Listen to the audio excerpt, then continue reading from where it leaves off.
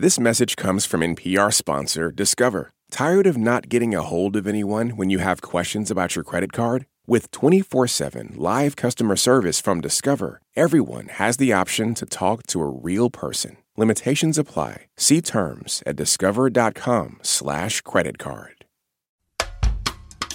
This is Code Switch from NPR. I'm Shireen Marisol Meraji. And I'm Gene Demby. Happy New Year, y'all. I hope you all had a great holiday season. You ate well, partied hard, did all the things. I know I did. I ate so many carbs. Gene doesn't eat carbs. I exercised way less than I usually do. So I need to get back on that hustle, get back on that grind. And why is that, Mr. Demby? Probably because I've internalized all sorts of ideas about how my body's supposed to look. Exactly. Perhaps because you want to look a certain way, a way you think is more pleasing to the eye, to look even more, and I'm doing your air quotes here, attractive. You know how the saying goes. New year, new you, and that's when y'all run up in the gym and take up all the machines and while wearing your sandals and stuff, acting a fool. But yeah, new year, new you. Instead of focusing on your body, maybe you should get your mind right. And on that note, remember that Ask Code Switch episode we did where we answered listener questions about beauty? I mean, a little bit. Yes-ish, let's say. But not the details. Right, because we do 52 episodes a year. It's a lot. It's a lot. We do a lot. Yeah, it's a lot. It's hard to remember every single thing. But I'm going to refresh your memory. And we're going to start with the basics. Like, what exactly do we mean when we talk about beauty? It's the feeling that people get, right, when they look at another person. And there is a kind of pleasure, right, in the looking. That's Hae-Jin Lee. She's a professor of social and cultural analysis at NYU. But not just pleasure, there's an aspiration. I think the kind of beauty that I'm thinking about when I teach my course or when I'm writing my book is the way we want to look. That course, it's called The Geopolitics of Beauty, and that book is about South Korea's plastic surgery industry. She says she's trying to get her students to think about beauty as something beyond just what we like and what we don't like. I think we tend to think about beauty as related to taste, right? And we think about taste as something deeply personal, something that is organic, something that comes out of the self. In my class, I try to get my students to think about beauty and taste as something that is also very much constructed by and influenced by larger forces, nationalist projects, international relations, geopolitics. Hae-Jin says that we also tend to think of beauty culture as being really static, as stuck in place, especially in places with a lot of brown people. So people love to talk about ancient African beauty secrets or South Asian eye cold traditions.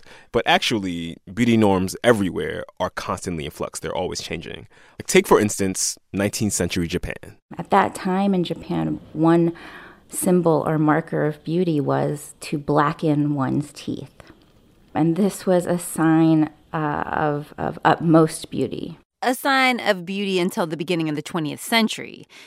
That's when the West was becoming an economic superpower, and one of the things Japan did was ban teeth blackening as a way to try and keep up. And so, that's a way in which a beauty practice shifts from being something that symbolizes beauty, luxury, maybe an elite symbol of beauty, right? And it becomes coded as something perhaps antiquated or something not to be done, right? Because the entire country is undertaking this project of modernization. And like we said, race is a huge factor in how we create beauty norms that are tied to national identity. Hae-Jin brought up the example of Miss America. There were no African-American Miss America contestants until 1970. There was a rule that stipulated that all the contestants had to be, quote, of good health and of the white race. And that might seem trivial, but what is happening there, right, is it's really teaching the American public about ideal American beauty, which, as we know, then becomes shaped as sort of white feminine beauty. It becomes the ideal American beauty. Hae-Jin says it's no coincidence that one of the slogans of the Black Power movement in the 60s and 70s was Black is beautiful. She pointed to another, more recent example of this transformation happening with Alexandria Ocasio-Cortez. So AOC, as everyone calls her, she got this huge response She wore red lipstick and gold hoop earrings to her swearing-in ceremony for Congress. And it was just this beautiful, beautiful, beautiful moment where, so many Black and brown women were, tweeting, I see you, I see myself reflected in you. So things can change, and on a national scale. Here's another example. Haejin says that about 100 years ago in South Korea, it was considered taboo to alter anything on your body that was a gift from your ancestors. Many women wouldn't even cut their hair. Fast forward a century later, and South Korea has, the highest rates of plastic surgery per capita globally. All of this gets back to power and politics and the economy. If we go back to 1997, Asia was experiencing the Asian financial crisis. Stocks in Hong Kong fell about 4% today, and the sell-off immediately reverberated across exchanges in Japan and Europe. For people who don't remember, it was this huge mess that started in Thailand, and then it hit Indonesia, and then South Korea got hit really hard. The region's economy is in danger of collapse. People are struggling to get the few jobs that are available. But in the wake of all this, there's a spike in plastic surgeries. In South Korea, photos are required on resumes. And so in the U.S., we tend to think of plastic surgery as something about vanity, luxury, particularly the way it's packaged on reality TV. I think we think of it as the domain of the really rich celebrities. In South Korea, we see an example of plastic surgery becoming a kind of economic necessity.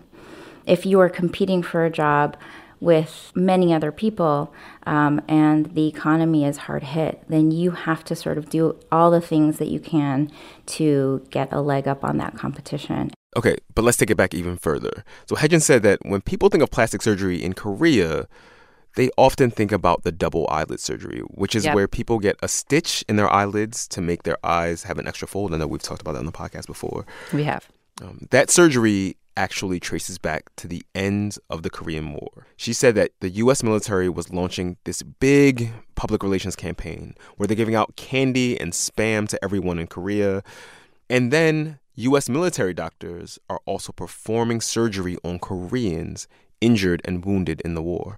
Well, one of these military doctors, surgeons, was, doing reconstructive surgery on Korean war victims, but also decided to start performing the double eyelid procedure on Koreans as well. And so his first patient was his own translator, who, he said he was trying to alleviate his suspicious-looking eyes, quote unquote. This American doctor, Ralph Millard, wrote in 1964 that the absence of the eye fold produces, quote, a passive expression which seems to epitomize the stoical and unemotional manner of the Oriental, unquote. And that's really the first time that the double eyelid surgery becomes available to the masses in South Korea. And when you read and look at his sort of surgical notes, you really see the language of race pervading his logic as to why this is necessary and important and why he's really performing this kind of humanitarian service. Okay, so that's disgusting. Yeah, it's awful. But Haejin says that even though this procedure has this really janky history, the beauty and cosmetic surgery industry in South Korea has taken on a life of its own. Sure, lots of Americans talk about double eyelid surgery as East Asians trying to look more white. Right. But in Asia, this look is coded as very Korean. So, that's very clearly this moment where beauty is affected by war, by empire, by a kind of colonized relationship. I think what's important in thinking about that, though, is to also hold that moment in relationship to the current moment, where South Korea has a $12 billion cosmetics and beauty industry. And that right there brings us right to our first listener question. Okay, let's hear it. It came from a tweet from Claire Roth in Columbus, Ohio. And she says, I'd be interested to hear how Korean skincare came to the West and became the paragon of routines.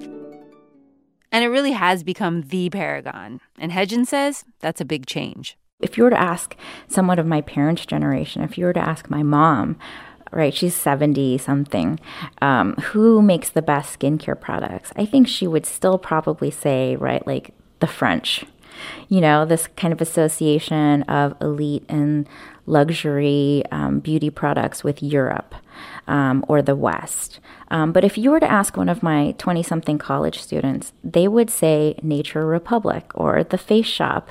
They would talk about Soko Glam. And the 10-step Korean skincare routine. Now I'm going to go into sheet masking. So now that the weather's getting colder... The person credited with bringing those steps to the West is a woman named Charlotte Cho, who founded Soko Glam with her husband in 2012. It's one of the most popular vendors of K-beauty, which is an umbrella term for Korean skincare products that have gained massive popularity across the world. And this is really an astonishing shift, not because we're talking about the actual production of beauty products, but because what we're really talking about is who is seen as a producer of style. And for more on K-beauty, I talked to NPR correspondent Elise Hu, who works out here with me at NPR West. Hey. I'm really excited to be doing something with you because the last time we did something together, it was on Korean hiking culture. And I was in Los Angeles, and you did it from Seoul, South Korea. Which is where I was posted for 3.5 years, but now I'm back here with you in Culver City. And that's actually why we brought you here, to talk about... And I'm going to throw you something right now, so you're going to have to describe it to the listeners after I throw it to you. Okay. We're going to talk about this. Okay. Just hit me in the face, but that's actually not the wrong place for it to hit me because this is a face mask. This is a Korean sheet mask, which is in a flat, thin container. And what it is essentially like a baby wipe that's cut out into the shape of a face with eye cutouts, a nose, and a lip cutout. And you just put it straight on your face and leave it there for 20 to 30 minutes. And it's supposed to be hydrating or cleansing or brightening, depending on what you're looking for. And they're pretty popular right now. It's gotten huge in the West just within the last few years. I went to Korea. I moved to Korea in 2015. And just in those years, so since 2015 to now where we're at, it's really exploded, this whole notion of K-beauty. And when we talk about K-beauty, it's an extension of Korean cool, this whole Korean wave phenomenon that includes Korean pop culture. So we're talking about K-dramas, which we're now seeing more on Netflix. We're talking about K-pop. Right now, BTS, that boy band, is one of the most popular boy bands and touring acts in the world, including the West.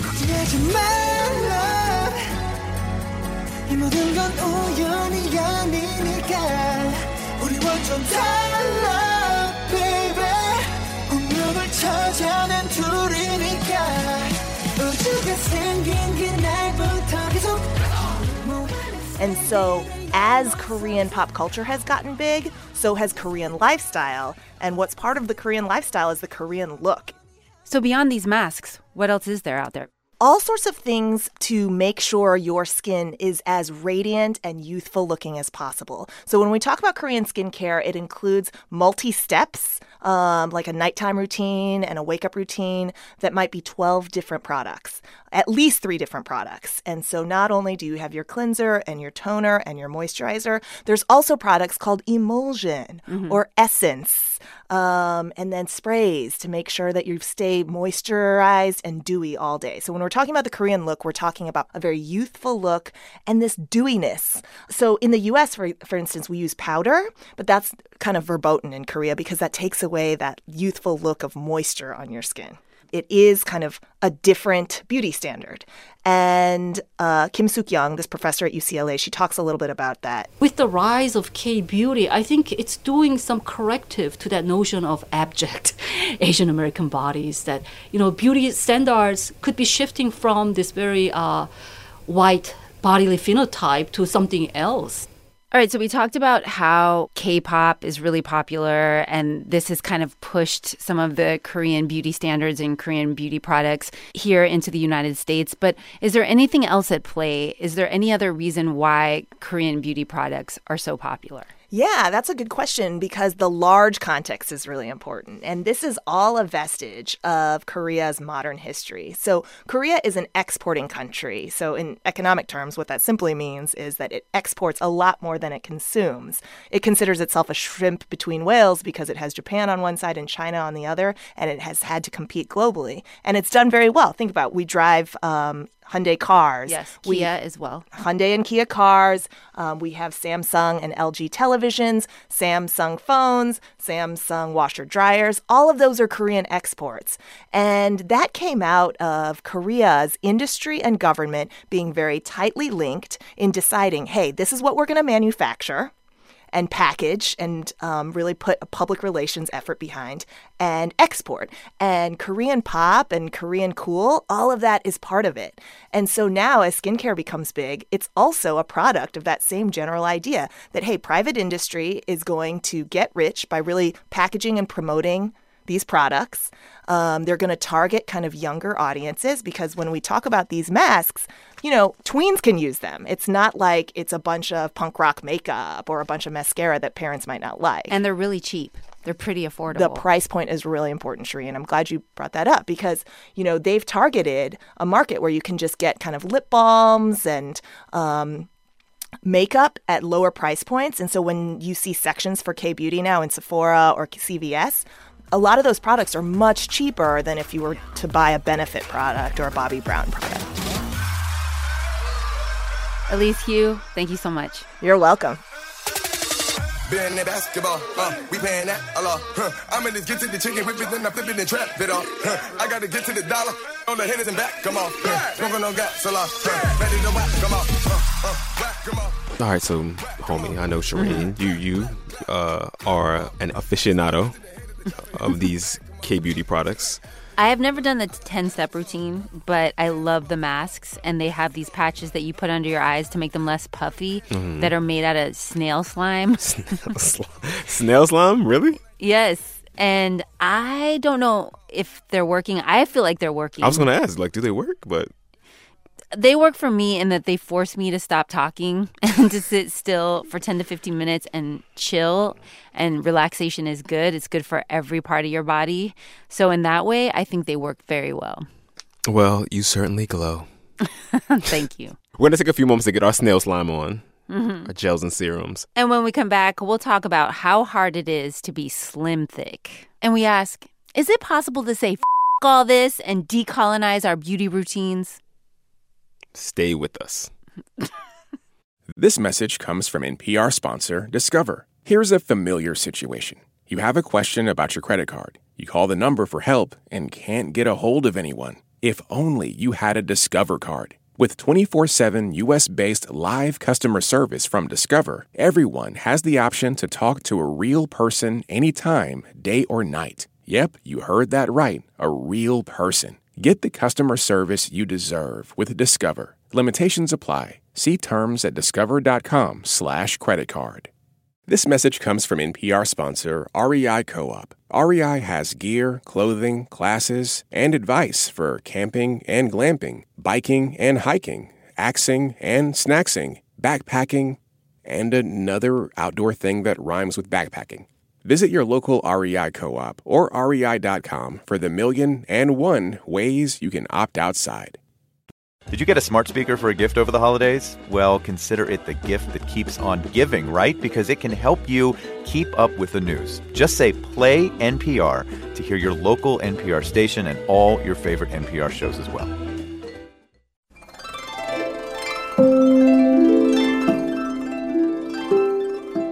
Gene. Shireen. Code switch. All right, Shireen, so you're going to answer our next listener question about beauty. Hi, my name is Maria Fernanda, and I live in Ann Arbor, Michigan. When I was an undergrad, I remember talking to my Latina friends about my experience with an eating disorder and hearing, didn't we all go through that phase? Which is so sad.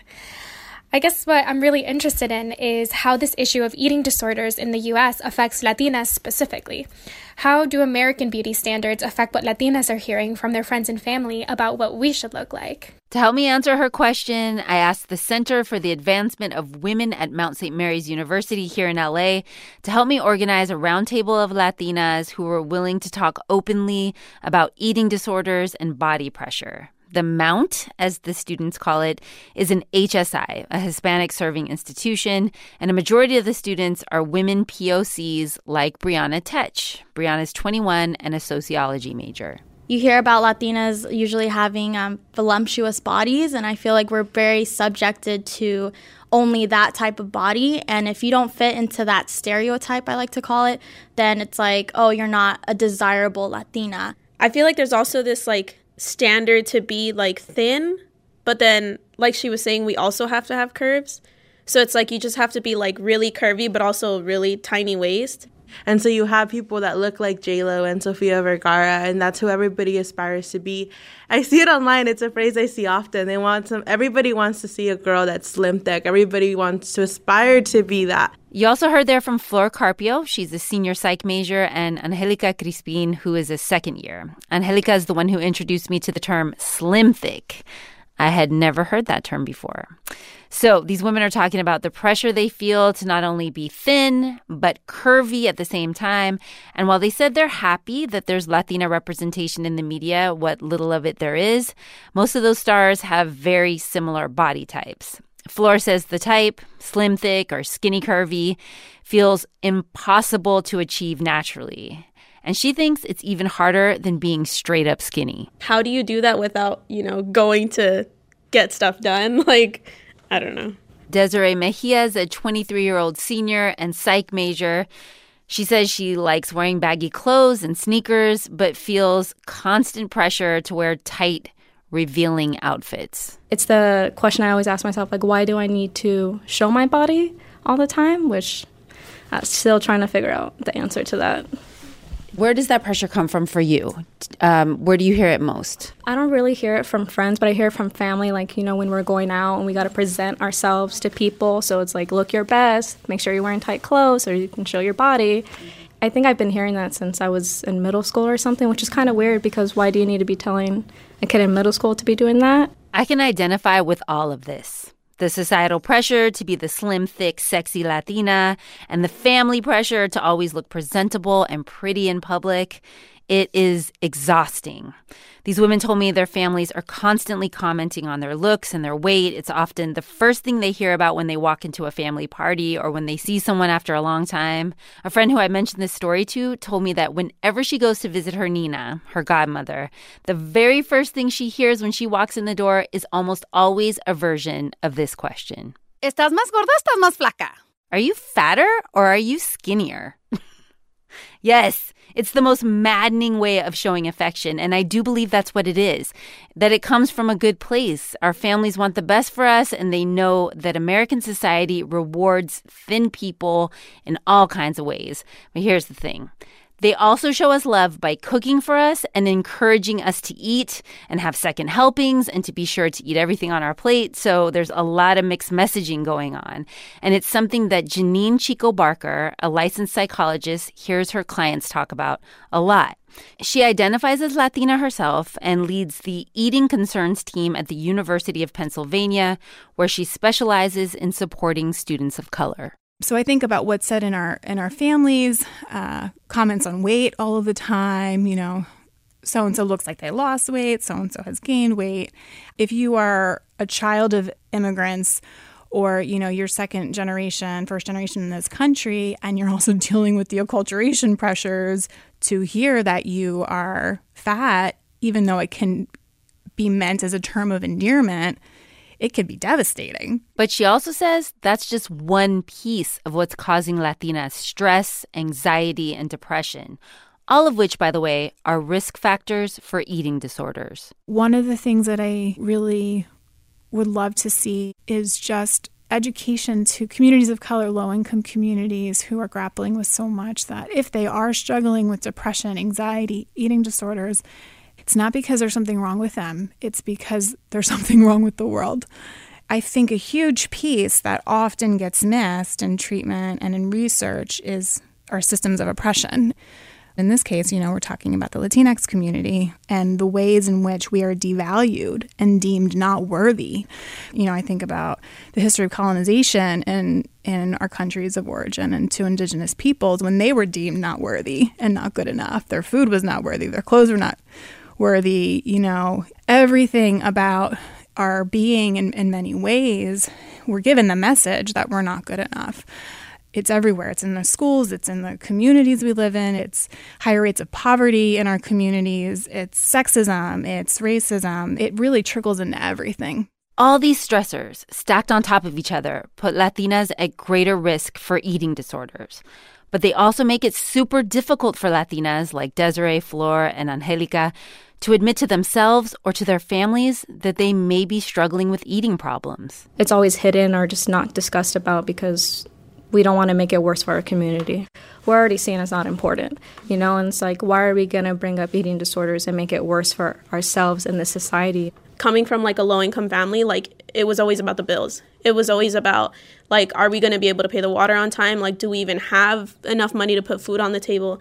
I never felt that what I was going through was enough to kind of bring up because there was so many other problems we were having. So for a lot of people, eating disorders are for people who have everything and they're just looking for something to complain about at that point. And that can't be applied to us because we already have other things going on. The stereotype of a person with an eating disorder is a thin, middle to upper class, straight, white teenage girl or woman, aka women who seem like they have everything, which brings me back to something our listener Maria Fernanda said in her question. I remember talking to my Latina friends about my experience with an eating disorder and hearing, didn't we all go through that phase? Which is so sad. Janine Chico Barker told me studies show that Latinas suffer from bulimia and binge eating disorders at the same rates. And in some studies, even higher rates than white cis women.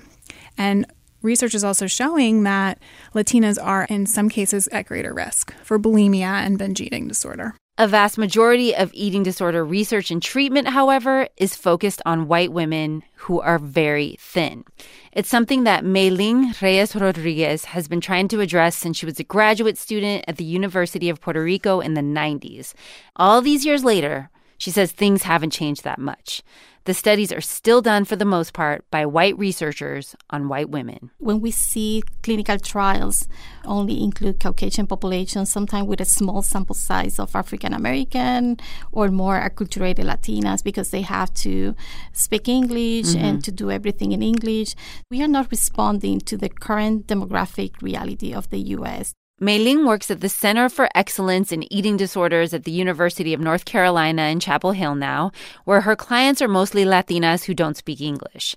She told me there's so much we still don't know about how disordered eating affects the Latinx community, and she's not even sure the tools she's using to diagnose her clients are working as well as they could be because they were developed and adapted for white women.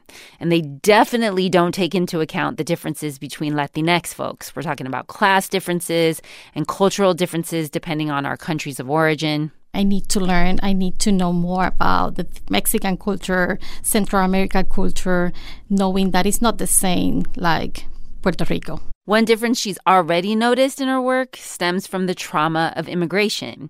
She told me some of her clients who didn't have enough to eat on their journey from Central America or Mexico to the U.S., they've developed binge eating disorder. Now that they have access to food, she says, they're unable to control how much they eat. The trauma and the anxiety from being without food for so long triggered the eating disorder. Another trigger that we already talked about are those comments about our weight that we often get from our families. You know, you're looking chubby, you're looking too skinny, your butt disappeared. You know, you have chunky arms like your mom. It's really too bad you can't move that tummy fat up higher. Why aren't you eating? You don't like what I made you? There are starving people in the world. You better eat everything on your plate.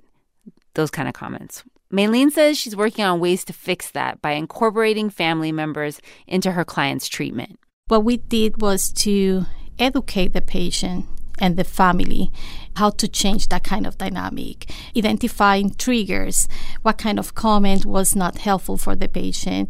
And in that sense, the family, they were very responsive. The Latina students I spoke with at Mount St. Mary's University told me what's been helping them is really limiting the barrage of online messaging they get about fitness and dieting, especially at the beginning of the year.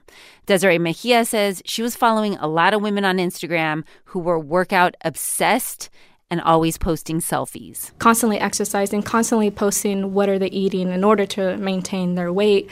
And then I realized, it was just worsening the feelings I had towards myself. It's like, why am I not having this body? I'm not working out as much as them. Therefore, I'm not acceptable. I can't accept myself. I'm not eating what they're eating. I can't accept myself. So what I had to do is I had to actually go through my list of who I was following and unfollow all of that. This is actually something that psychologist Janine Chico Barker also encourages her clients to do. And she sometimes suggests Instagram handles that they may want to follow instead, like The Body Is Not an Apology, or Body Posy Panda, Recipes for Self-Love, Latinx Therapy, Trans Folks Fighting EDs. That's folks with an X, and ED stands for eating disorders. And Nalgona Positivity Pride, which is an Instagram handle run by Gloria Lucas. All right, I'm just pulling over. Okay, I'm in the middle of the desert, and I just found a neighborhood to drive into, so... I caught her on her cell. She's based in LA, but was in Arizona leading eating disorder awareness talks and meetups for Latinx and indigenous folks there. I run Nalgona Positivity Pride, which is a Chicana Brown Indigenous body positive project, and I identify as an eating disorder survivor and public speaker. Gloria started this because of how hard it was for her to come to terms with the fact that she had an eating disorder. Well, I'm not white, I'm not middle class, and I don't have anorexia, and I'm not thin, so why did I develop an eating disorder? After doing a ton of research on her own, she knew her binging and purging was a real issue and one that was hurting her work, her family, her relationships, everything. And she knew she needed help.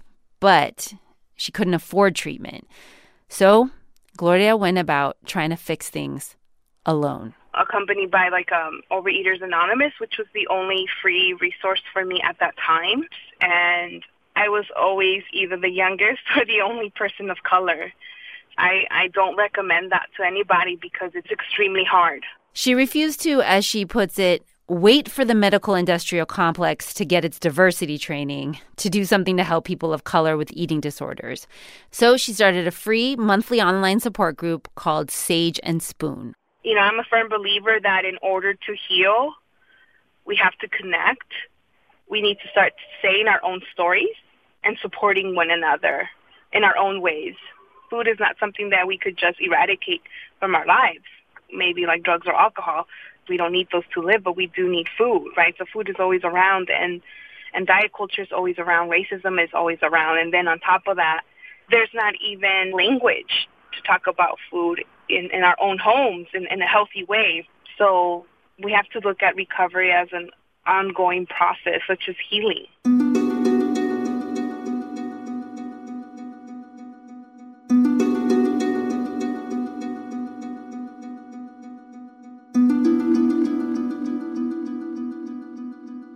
All right, Shireen, so we've talked about how beauty was one way that nations projected their power out into the world. We've talked about the ways in which we metabolize these ideas around beauty, sometimes, as we just heard, with life-threatening consequences. And that brings us to our last listener question.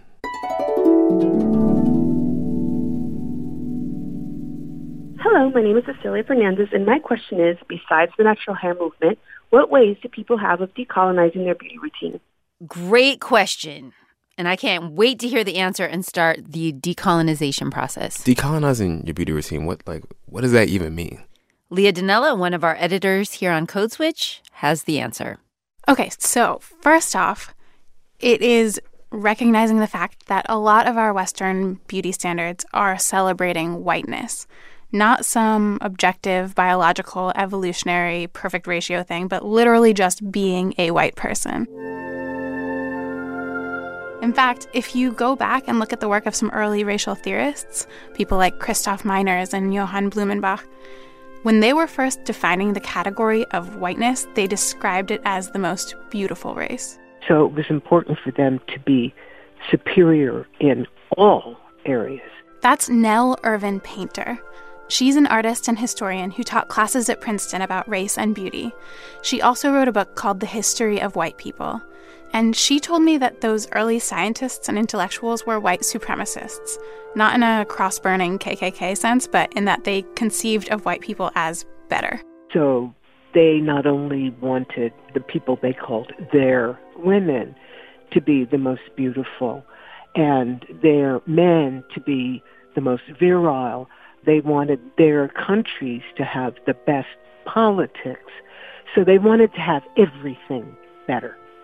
And that included beauty. So if you want to decolonize your beauty routine, you're going to have to find a way to decenter these ideals that are based on whiteness.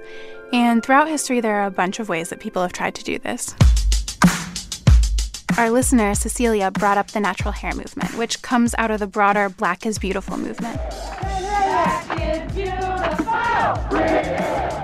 That started in the U.S. in the 1960s, in the midst of the civil rights movement.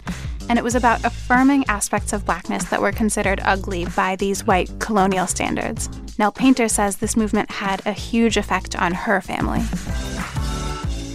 My mother was very beautiful, but my mother was dark-skinned, so she never thought of herself as beautiful.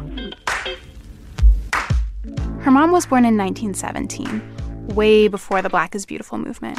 In the 60s and 70s, organizers of the movement started to embrace the political power behind the idea that all aspects of Blackness are beautiful.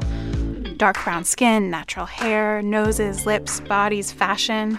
For Black people, the idea of Black as beautiful, that was a real breakthrough. And so my mother emerged as a beautiful person, and people told her she was beautiful, and it took her a long time to accept it. Dr. Painter actually told me that her mom wound up writing a book called I Hope I Look That Good When I'm That Old, because that's what people started telling her all the time. By the way, the natural hair movement didn't just affect women. Malcolm X famously talked about his very colonized hair routine where he would use lye, which can be pretty painful, to chemically straighten his hair. And that got depicted in the 1992 movie Malcolm X. That's what the white man wants you to do. Look at you, putting all that poison in your hair. I think you've been in prison too long, my man, because everybody on the outside counts. Why? Why does everybody on the outside count? Because they don't want to walk around with a nappy head looking like... Looking like what? Like me? Like a nigger? Why don't you want to look like what you are? What makes you ashamed of being Black? There are other movements that have tried to address beauty as a political force. There was the indigenous movement in Mexico, so maybe one of the most famous icons of that was Frida Kahlo. In her self-portraits, she's dressed in pre-Columbian clothes and hairstyles, and she paints herself with visible facial hair and hair between her eyebrows. Many people have described her work as being a radical rejection of colonial beauty standards. These days, a lot of women push back on the idea that they should remove facial hair, underarm hair, body hair, all of that, in order to be considered beautiful or hygienic or professional. And here's a little hidden history for you. Start with Gillette for women and be ready for any. Hair removal goes back like thousands of years to the Stone Ages, but a bunch of people have written about the fact that a big part of why women started shaving their legs and armpits in the U.S. was probably just so Gillette could sell more razors. Gillette for women. Are you ready? Another recent example of people decolonizing their beauty routine is the body positivity movement. So it's the idea that disabled bodies can be beautiful, old bodies can be beautiful, fat bodies can be beautiful. And that movement grew out of the fat acceptance movement. The fat acceptance movement differs from the body positivity movement in that it's not trying to broaden the definition of who is beautiful, but rather say that people should be treated with respect and autonomy whether or not they're considered beautiful. All of these things involve collective political organizing. It's not just about buying products that were designed by women of color or fashion from indigenous designers. Again, it involves fundamentally reorienting yourself to what is beautiful and why. I was walking by a bus stop and there were two older Black women there, and I heard one say to the other, like, oh my God, what has happened to her hair?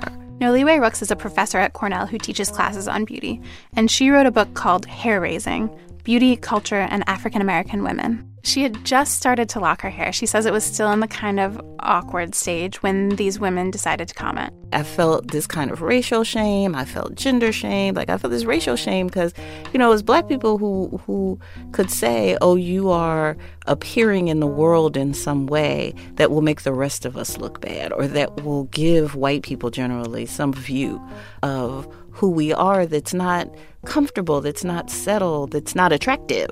How we appear out in the world as women, as people who identify as women, you know, really matters and places you in different kinds of categories. Rooks gave a few examples. So there's been research done that says that fat women are graded more harshly in school than thin women. Lots of people have written about the way that older women become irrelevant and ignored.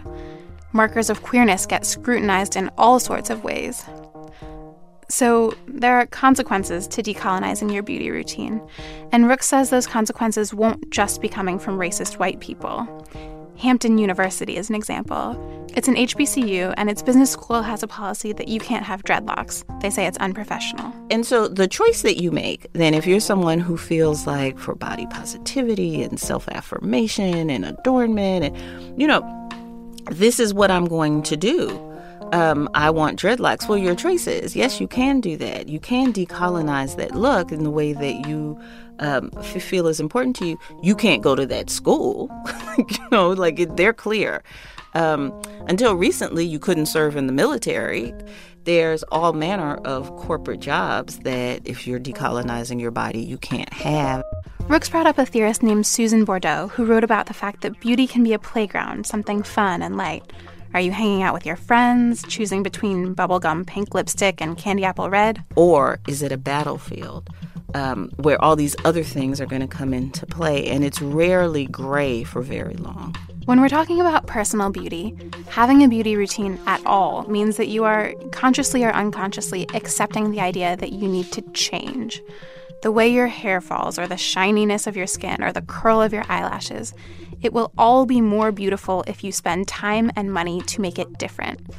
And that's not just a matter of vanity. It's also a matter of survival and social mobility, especially for people who aren't thin and cis and white.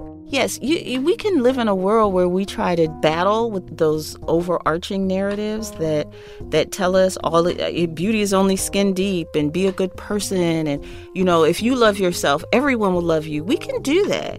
But the forces pushing back against it in many parts of the world, it's quite a headwind that you're moving against. And I think the more that we recognize that, instead of, preparing girls to, if I love myself, everyone will love me. Well, this is just not true. Rooks says she gets why people want to say that. She teaches young people, and she would love for the world to work that way. But it's literally not true. And so I don't think that. I think having people, young women, young girls, men, all of us really understand the forces that are arrayed against us. When we talk about beauty, to understand beauty as politics, to understand intersectionality, yes, this can mean this for you over here, but when you go over here, maybe it won't. To have a more complex engagement with these questions than just, I can do whatever I want to, and that will make it all right. Any way you go about it, the process of decolonizing your beauty routine is probably going to result in a lot of people being uncomfortable with your appearance.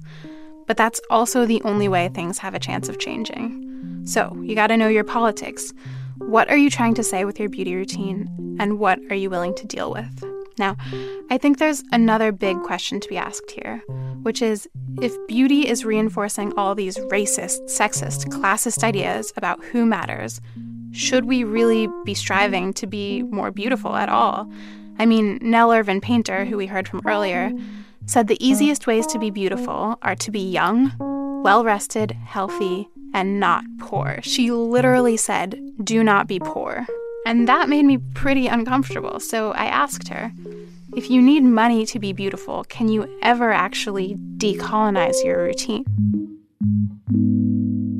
So when I talk about don't be poor in terms of your beauty routine, I'm almost being ironic because it's so much larger than how you look.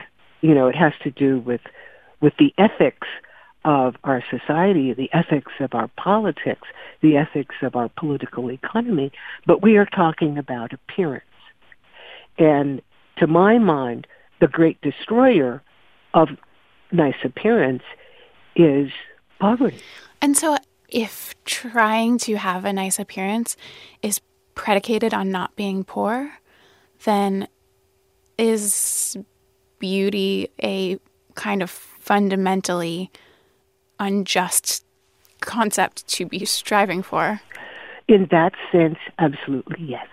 Just to talk about teeth, how many ways do we take care of our teeth or change our teeth? I'm thinking about braces or teeth whitening and all that.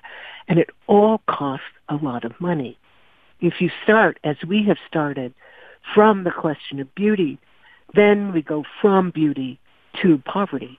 If we were talking generally about what I would like to see in our culture, I would say for people not to be poor. And I wouldn't go directly to beauty there. I would go to health or to education or to personal safety. But since we're talking about beauty, it comes back in. So back to the question at hand. You could argue that a profound way to decolonize your beauty routine is to have none, is to say my body and my face are valuable and beautiful without modification. That will obviously have deeper consequences for people who are already marginalized and therefore more likely to be considered not beautiful to begin with.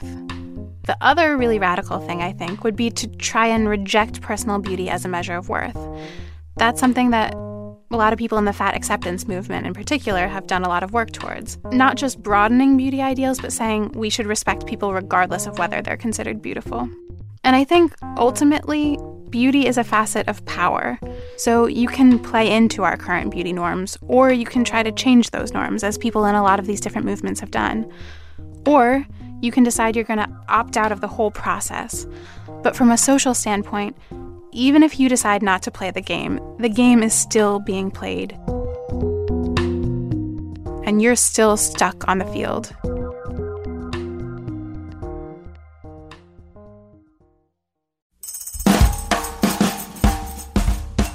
That's our show. And this one is from our now growing Code Switch archive. If you're new to the show, check out our back catalog wherever you listen to podcasts.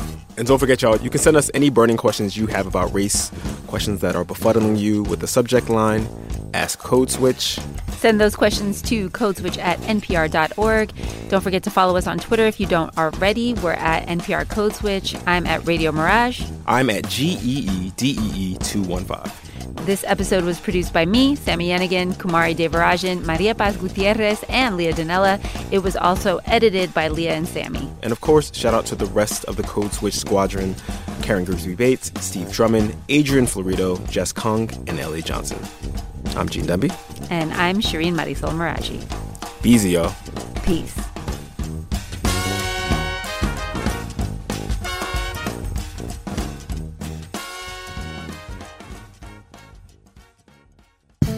What does it take to start something from nothing? And what does it take to actually build it? I'm Guy Raz. Every week on How I Built This, I speak with founders behind some of the most inspiring companies in the world. NPR's How I Built This? Listen now. Moms know the ups and downs of life. It's what makes them great subjects for books. This is one of the things that fiction can do, right? It can give us a window into the battles that each person is waging or facing, but it doesn't mean that we condone her actions. This week on NPR's Book of the Day podcast, we are discussing books centering mothers. So call your mom, then tune into the Book of the Day podcast from NPR. There are a lot of issues on voters' minds right now. 6 big ones could help decide the election: guns, reproductive rights, immigration, the economy, healthcare, and the wars overseas. On the Consider This podcast from NPR, we will unpack the debates on these issues and what's at stake. You can listen to NPR's Consider This wherever you get your podcasts. On the TED Radio Hour, in the middle school cafeteria, Tai Tashiro always sat with his equally nerdy buddies. The socially awkward kids who were the furthest thing from cool. And he often wondered, why am I so socially awkward, and what am I going to do about that? Now Tai is a psychologist and expert on awkwardness, and he has some answers. That's on the TED Radio Hour from NPR.